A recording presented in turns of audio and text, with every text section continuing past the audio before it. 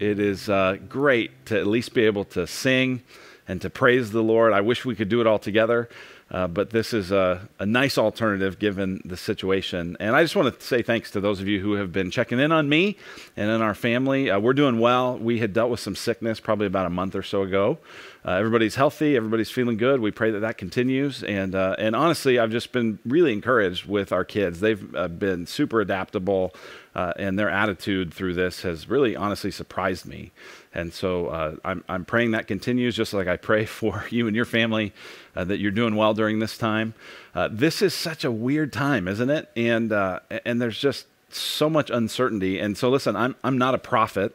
I don't have a crystal ball, and it would be foolish to try to make any kind of specific predictions. But here's what I will tell you, and this has been shaping my prayers a lot for us as a church family, is I think that the opportunities that we are going to have now and in the coming weeks and months to really be the church, to be the hands and feet of Jesus to this community are profound. And so I just want us to be praying along those lines, that God would open up doors for the gospel, that God would open up doors for us to be able to serve and to be able to bless our neighbors. We need to be smart. We need to be thoughtful. We need to follow protocols and do that sort of stuff. But I just think there's going to be unprecedented opportunity for us to be able to be a blessing. And so all of that stuff that Alessi talked about earlier, I hope you get involved with that, with the blood drive and with M25 and with your neighbors. And we just want to see God work in a powerful, powerful way. One of the most important things as we think about being good neighbors and being a blessing is that we've got to be connected to our Heavenly Father. And so that's what this series is about. We're in this series through the Lord's Prayer, and we're looking each week at just a portion from that Lord's Prayer. And it begins, the section we're going to look at today, talking about hallowing God's name. So if you have a Bible, I'd love you to grab it and turn to Matthew chapter 6. Matthew chapter 6. I want to read just the part that's right before the prayer, and then I want to read the whole prayer itself, and then, as I said, we're going to kind of zoom in on this phrase, hallowed be your name. So here's what Jesus says, beginning in Matthew chapter 6, verse 7. He says, "And when you pray, do not heap up empty phrases as the Gentiles do, for they think that they will be heard for their many words. Do not be like them, for your Father knows what you need before you ask Him. Pray then like this: Our Father in heaven, hallowed be your name. Your kingdom come. Your will be done on earth as it is in heaven. Give us this day our daily bread, and forgive us our debts as we also have forgiven our debtors. And lead us not into temptation, but deliver us from evil." That's the Lord's Prayer. And as I said, we're focusing on this phrase, hallowed be your name. Let me ask you, what is in a name?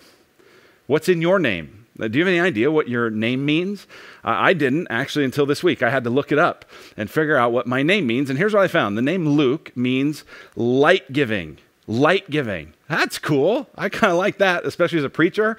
I feel like that's some of what I do is communicate the light of Jesus to the world. So that's kind of fun. I had so much fun looking into that. I just thought, let me look at all of my family members. And so I looked up my wife's name, Molly. And Molly, this is such a cool one. Molly means star of the sea. Star of the sea. It's perfect.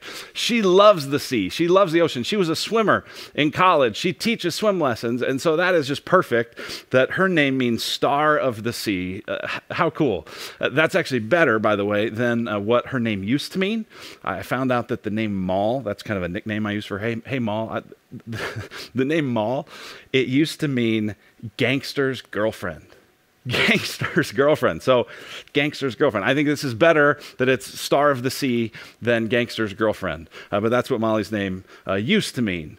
What about Abby and my kids? Well, Abby is actually a name that I knew when we picked it. The name Abby means father's joy. Father's joy. And from the earliest days that she's been part of our family, she has been a joy to our family. Our second daughter, Caitlin, she's 11, and her name means pure. Pure. That's been one of our prayers for her for years, is that she would be pure, that she would be pure in heart. And I'll just tell you, when you see her smile and her eyes light up, it's a brightness that just looks like purity and a bright reflection in her eyes. It's amazing. Then I think about Mary. Mary came along 6 years after Caitlin, and Mary's name has a lot of different meanings. Mary means a lot of different things, but the one that I like the most is the name wished for child. wished for child. Mary, like I said, came along after 6 years of hoping that we'd have more kids and praying we'd have more kids, and it wasn't happening. And then along came Mary, the wished for child. That, by the way, like I said, there's a lot of names for Mary. I think wished for child's better than the other one that I saw, which was Sea of Bitterness. Sea of Bitterness. I'm not going to hold on to that one. And then there's Henry. Henry, our little guy Hank. He's 3 years old. And you know what Henry's name means? Henry means home ruler. Home ruler. And if you spend some time around our house, that would just be absolutely appropriate. So it's interesting, when you think about names, maybe you picked some names of your children based off of what it meant. A lot of times in our culture, we just pick names based on what sounds good, or maybe a family member or something like that. What's interesting is in biblical times, names were very much bound up in who a person was, what their character was, who they were to be. So if you think about the angel telling Joseph that he needed to name his and Mary's forthcoming child Jesus, name him Jesus. Well, why? Because the angel says, name him Jesus, for he will save his people from their sins. The name Jesus is the name Yeshua. It means God saves. So in the name Jesus is communicating something about who he is and what he would do. That's how ancient people saw this, and that's for sure how God sees himself when he reveals what his name is. There's a place where God does this in Exodus 34. We looked at this some months ago when we were walking through the book of Exodus. And in Exodus 34, beginning in verse 5, it says, "The Lord descended in the cloud and stood with Moses there and proclaimed the name of the Lord. The Lord passed before him and proclaimed." Now get this is so interesting. God just doesn't say a name, but when God proclaims his name, he proclaims all this stuff about his character, about what he's like. It says, "The Lord passed before him and proclaimed the Lord, a God merciful and gracious, slow to anger, and abounding in steadfast love and faithfulness, keeping steadfast love for thousands, forgiving iniquity and transgression and sin, but who will by no means clear the guilty, visiting the iniquity of the fathers on the children and the children's children to the third and the fourth generation." The name of God reveals his character. He is merciful and gracious. He's abounding in love, but he's also just. That's who God is. And that's how God wants to be revealed to us and to the nations. And so it makes sense then that there would be a high reverence in the scripture for God's name. And because of that reverence, it makes sense that when Jesus is teaching us to pray, one of the first things he says is, "Hallowed be your name." Now, hallowed, let's just be honest, that's a weird word. We don't use that word for hardly anything. Probably the main reason the translators translate it as hallowed is because that's how the King James was translated, and that tradition has just continued. But you hear the word hallowed, and you don't necessarily know what it means. The closest thing I could think of when we might use this, like I was imagining Mark Timpani, one of the guys at our church, who loves Notre Dame football, and I could just imagine him going to Notre Dame Stadium and walking on the hallowed ground at Notre Dame. And that might be the only place we would think about using that. That word hallowed, it means set apart, it means to consecrate, to treat as holy, to sanctify, to revere. That's what it means to hallow something, to revere it, to set it apart, to see it as holy, to see it as supreme, to see it as important. Another spot where we maybe hear this word hallow is in that, I don't know if you call it a holiday or not, but Halloween. And Halloween comes from the idea of Hallows Eve has turned into Halloween. And that comes from, October 31st is Halloween. The next day is All Hallows Day.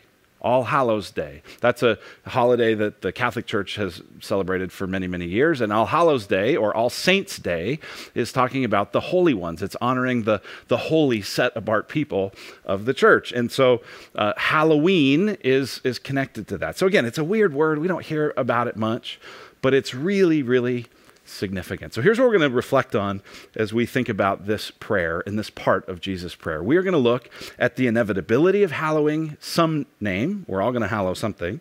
We're going to look at the priority of hallowing God's name, and we're going to look at the ability of hallowing God's name. That's what we're going to reflect on today. So let's pray, and we'll dive in with it. Father, we want to honor your name.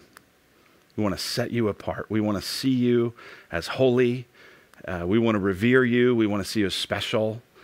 We want you to have the top priority in our lives. So we pray, God, that you would use this time to shape us, to mold us into the image of Jesus so that we would hallow your name. We pray it in Christ's name. Amen.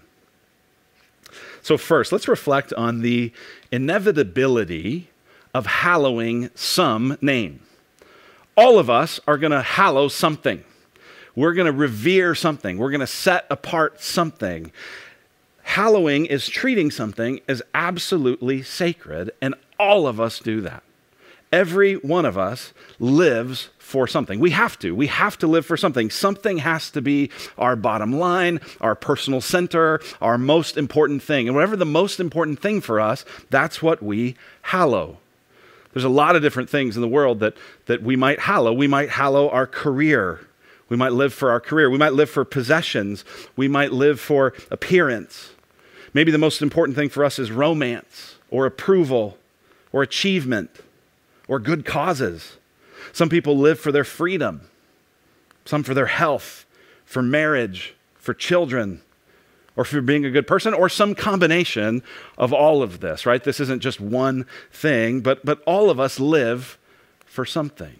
And here's the reality. Whatever you live for will lead to guilt if you don't get it, if you fail, right? If you are living for your career and you don't have a great career, you're going to be guilty. If you're living for your children and you feel like you fail them in some way, you're going to feel guilty, right? So it leads to guilt if you fail. Whatever you live for leads to anger if it's blocked, right? Like some people right now, their freedom is blocked. And we can't go out and do the things that we're used to doing. And we're getting angry about it because we don't have access to the thing that really drives us, which is maybe our own personal freedom. You experience fear if whatever you live for is threatened, right? If what you live for is security, right now is a time where you're very, very afraid because the most important thing to you is threatened. It leads to drivenness, right? If you have to live for someone's approval, then you're going to be driven to get the approval of people, maybe a parent or maybe a loved one or maybe a boss or maybe of people you don't even like that much, but you're going to be driven to have their approval. And it will lead to despair if you lose it. If you live, the most important thing in the world is your appearance, and your appearance begins to fade, you'll despair over it. Just think about this for a moment. If Jesus is my center, if Jesus is my bottom line, if Jesus is the one whose name I hallow deepest in my heart, if I lose my job, and some of you are experiencing this right now, then I'm going to be sad, and I'm going to be upset, and I'm going to be discouraged, and I might even be a little bit fearful. But ultimately, I'm going to be able to say, my treasure is not in my career, my treasure is in Jesus. On the other hand, if your bottom line, if the name that you hallow is your career, if that's the most important thing to you and you lose your job right now, you're despondent. It's a totally different thing. Now, here's what this means, this inevitability of hallowing some name. Here's what this means. This means that everybody, even irreligious people, are worshiping something. You might be here watching today and thinking, I'm not even a religious person. I'm not really a church person. Here's what I want you to know. You still are a worshiper. You worship something. Here's the other thing to know. Even religious people are often worshiping things other than God. Even religious people can kind of fall back into old patterns where Jesus and the Lord are not supreme. And they're not the greatest treasure, but instead we live for other stuff. And God has an interesting way of revealing that to us. A couple years ago, I had the chance to do a sabbatical. I was given the opportunity by our elders and by our church family to be off for about 10 weeks where I wasn't allowed to be productive, and I just had to rest and be with family and have a time of spiritual renewal. And that was kind of the idea, that I would come back stronger from that experience. And overall, it was a great experience. But here's what I'll tell you. About 3 weeks into it, I realized something. About 3 weeks into it, I realized that I was angry. I was irritable. I was frustrated. I found myself snapping at the kids. I found myself grouchy and grumpy. I didn't have anything but fun stuff to do, and I was angry, and I just couldn't figure it out. And so I thought and I prayed, and I actually talked to a counselor, and it was like, what's going on with me? Why am I feeling so so angry when everything in my life right now is amazing. And what I came up with was the reason was I didn't have anything to achieve. And achievement had become something that was maybe just a little bit too important. And so you go on a sabbatical where you can't achieve in the same way, and all of a sudden now you're angry. Let me ask you, what are you hallowing? What are you living for? Really? What are you living for, really? I just wonder if one of the things God will do during this season is reveal some things that we've been hallowing, that we've set apart as sacred, and we've held on to too tightly, things that have taken the place of God, and maybe he just wants to do some rearranging in our hearts. But hallowing is inevitable. Second thing to reflect on from this passage is the priority of hallowing God's name. So it's inevitable we're going to hallow some name, but this passage gives us a priority. It's important to hallow God's name, and we see that even just in the placement of this particular thing. You know, the prayer opens, "Our Father in heaven." That's what we looked at last week. But the very first request that Jesus tells us to make is, "Hallowed be your name," which means that before any petitions happen, like give us our daily bread, forgive us our sins, protect us from temptation, before any of those petitions, we begin with praise. We begin with saying, "Praise be to your name. Holy is your name. Sacred, important, essential is your name." This is the priority of hallowing God's name. I'll just be honest, too many of my prayers begin like this: "God, help me to blank. God, bless this activity. God, would you help so-and-so with such and such?" And listen, this isn't like some rule. This isn't a formula. It's not like if you don't begin with praise or if you don't begin with hallowing God's name, God isn't going to hear you. That's not the idea at all. But this is a kind of pattern. This is a kind of mentality that says we should begin with praise because our praise of God actually frames our requests. I've noticed just in these last few weeks, there's a huge difference between when my kids start the day with screens and when they don't, right? That's what a lot of the little ones especially, they wake up and, "Can I watch a show? Can I play this video game? Can I watch a show? Can I do this?" And sometimes, just like you do, we let them do that. And the days when we let them start the day that way, it just frames the whole day in a way that isn't quite as great. And in the same way, if our prayers are framed by the praise of God, that informs the rest of our prayers. See, I think some of you might be out there and you're praying and you're praying and you're asking, you're saying, "God, give me peace. God, help me to have faith instead of fear.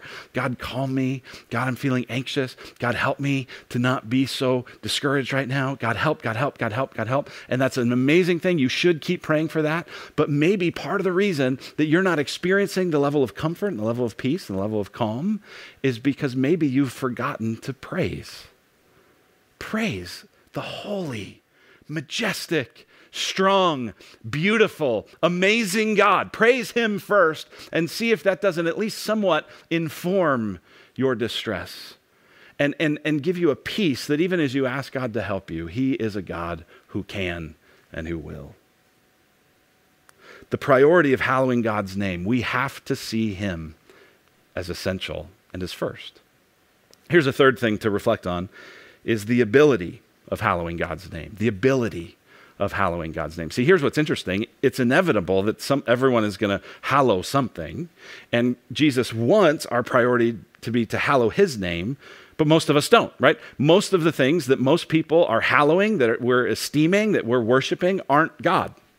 So the question becomes, how does this change happen? Right? How do we go from being people who hallow everything but God to hallowing primarily God?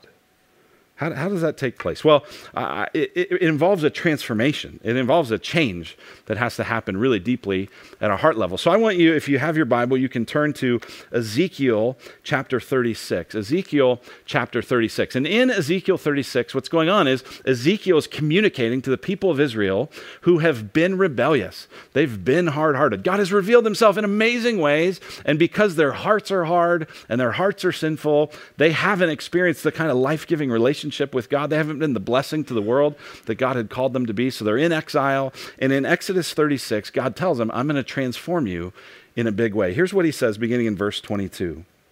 It says, therefore say to the house of Israel, thus says the Lord God, it is not for your sake, O house of Israel, that I am about to act, but for the sake of my holy name, which you have profaned among the nations to which you came. This is interesting that God is saying, I'm not going to do this mostly for you. I'm actually going to do this for the sake of my name. Because, and here's the thing, we hear that and we think, gosh, is God on some kind of weird ego trip? What in the world? It's not that. Here's the thing, God knows the most satisfying reality in the world, in the universe, is him. Right? He knows that we're like these people making mud pies in a slum, chasing after career and chasing after appearance and chasing after romance and chasing after all these things that will never satisfy. We're making mud pies in a slum. We don't know what it's like to be offered a vacation at the sea. That's how C.S. Lewis described it. And God's saying, I'm going to vindicate my holy name because that honors me and that's good for the world. He says, I will vindicate the holiness of my great name, which has been profaned among the nations, and which you have profaned among them. He's saying, listen, you guys haven't done any great honors to my name. You've actually made my name look bad. You've been associated with my name. You've been identified as my people. You're God's people, Israel. But you're making me look bad because you're actually hallowing other names. And so I need to change some things. So here's what he says he'll do. He says, and the nations will know that I am the Lord, declares the Lord God, when through you I vindicate my holiness before their eyes. I will take you from the nations and gather you from all the countries and bring you into your own land. I will sprinkle clean water on you, and you shall be clean from all your uncleannesses. That's, I think, a foreshadowing of the practice of baptism. Baptism always involves water, and it's this picture of being cleansed from our sin. He says, from your idols I will cleanse you, and I will give you a new heart, and a new spirit I will put within you. And I will remove the heart of stone from your flesh and give you a heart of flesh. And I will put my spirit within you and cause you to walk in my statutes and be careful to obey my rules. See, the only way that we're going to hallow God's name, the way we were intended to be, the way that gives God honor and the way that fulfills our lives as his people made in his image. The only way we're going to be able to do that is if he changes our hearts.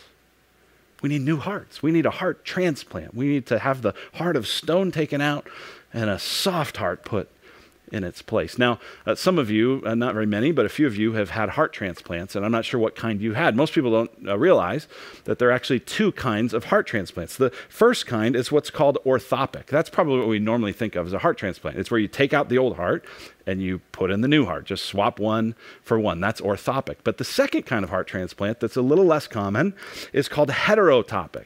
It's the idea of side by side. What they do is actually, they'll actually tie someone's heart and a new heart together, and they'll keep those together. And the idea is that, they can kind of work together. They can kind of be in partnership. If one starts to fail, the other one can kind of pick it up. It's not a total replacement. It's just making it a little bit stronger. Now, here's the thing. If we're honest, most of us, when we think about a heart transplant from God, we'd like the second kind. We'd like the side-by-side thing. We don't want to admit that we are so bad and that our hearts are so corrupt that they have to be totally removed. We kind of want to go, well, God, just come in and give me another heart. Give me maybe a little bit better, and we can kind of cooperate in this project of honoring you. And the reality is God only does one kind of heart transplant.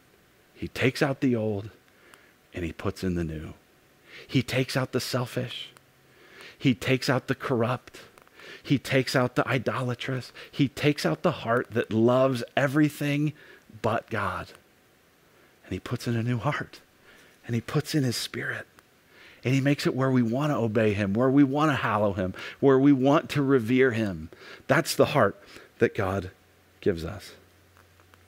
Listen, church family, this is our moment to shine in this world. This season is a moment for us to shine, to show the world that Jesus is our real treasure, to show the world that we're not living for our career, and we're not even living mostly for our family, and we're not living for our appearance or for our status or for our security or for our income. We're not living for those things. We are living for him, and Jesus is the one who satisfies. I've been reflecting on this quote by Ray Ortlund Jr. I love this quote. He says, "We prove Satan a loser, not by winning, getting rich, staying healthy, but by going through living hell and still loving and praising Jesus." Some of you are going through living hell. Keep loving and praising Jesus. Some of you maybe have convinced yourself it's living hell, but it's really just inconvenience. Nonetheless, our lives are disrupted. Keep loving and praising Jesus. Show your friends, show your family, show our community that he is the treasure they need. Hallowed be his name.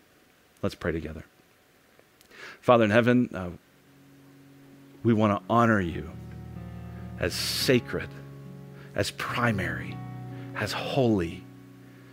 There's no one like you, Lord. And so we praise you and pray that the attitude of our hearts and the behavior of our lives would demonstrate that you are hallowed in our hearts. God, would you be first? Would you be central? Would you be supreme? God, so that our hearts would be satisfied, so that you would be glorified, and so that the world would see where hope really is found. We pray for that in Jesus' name. Amen.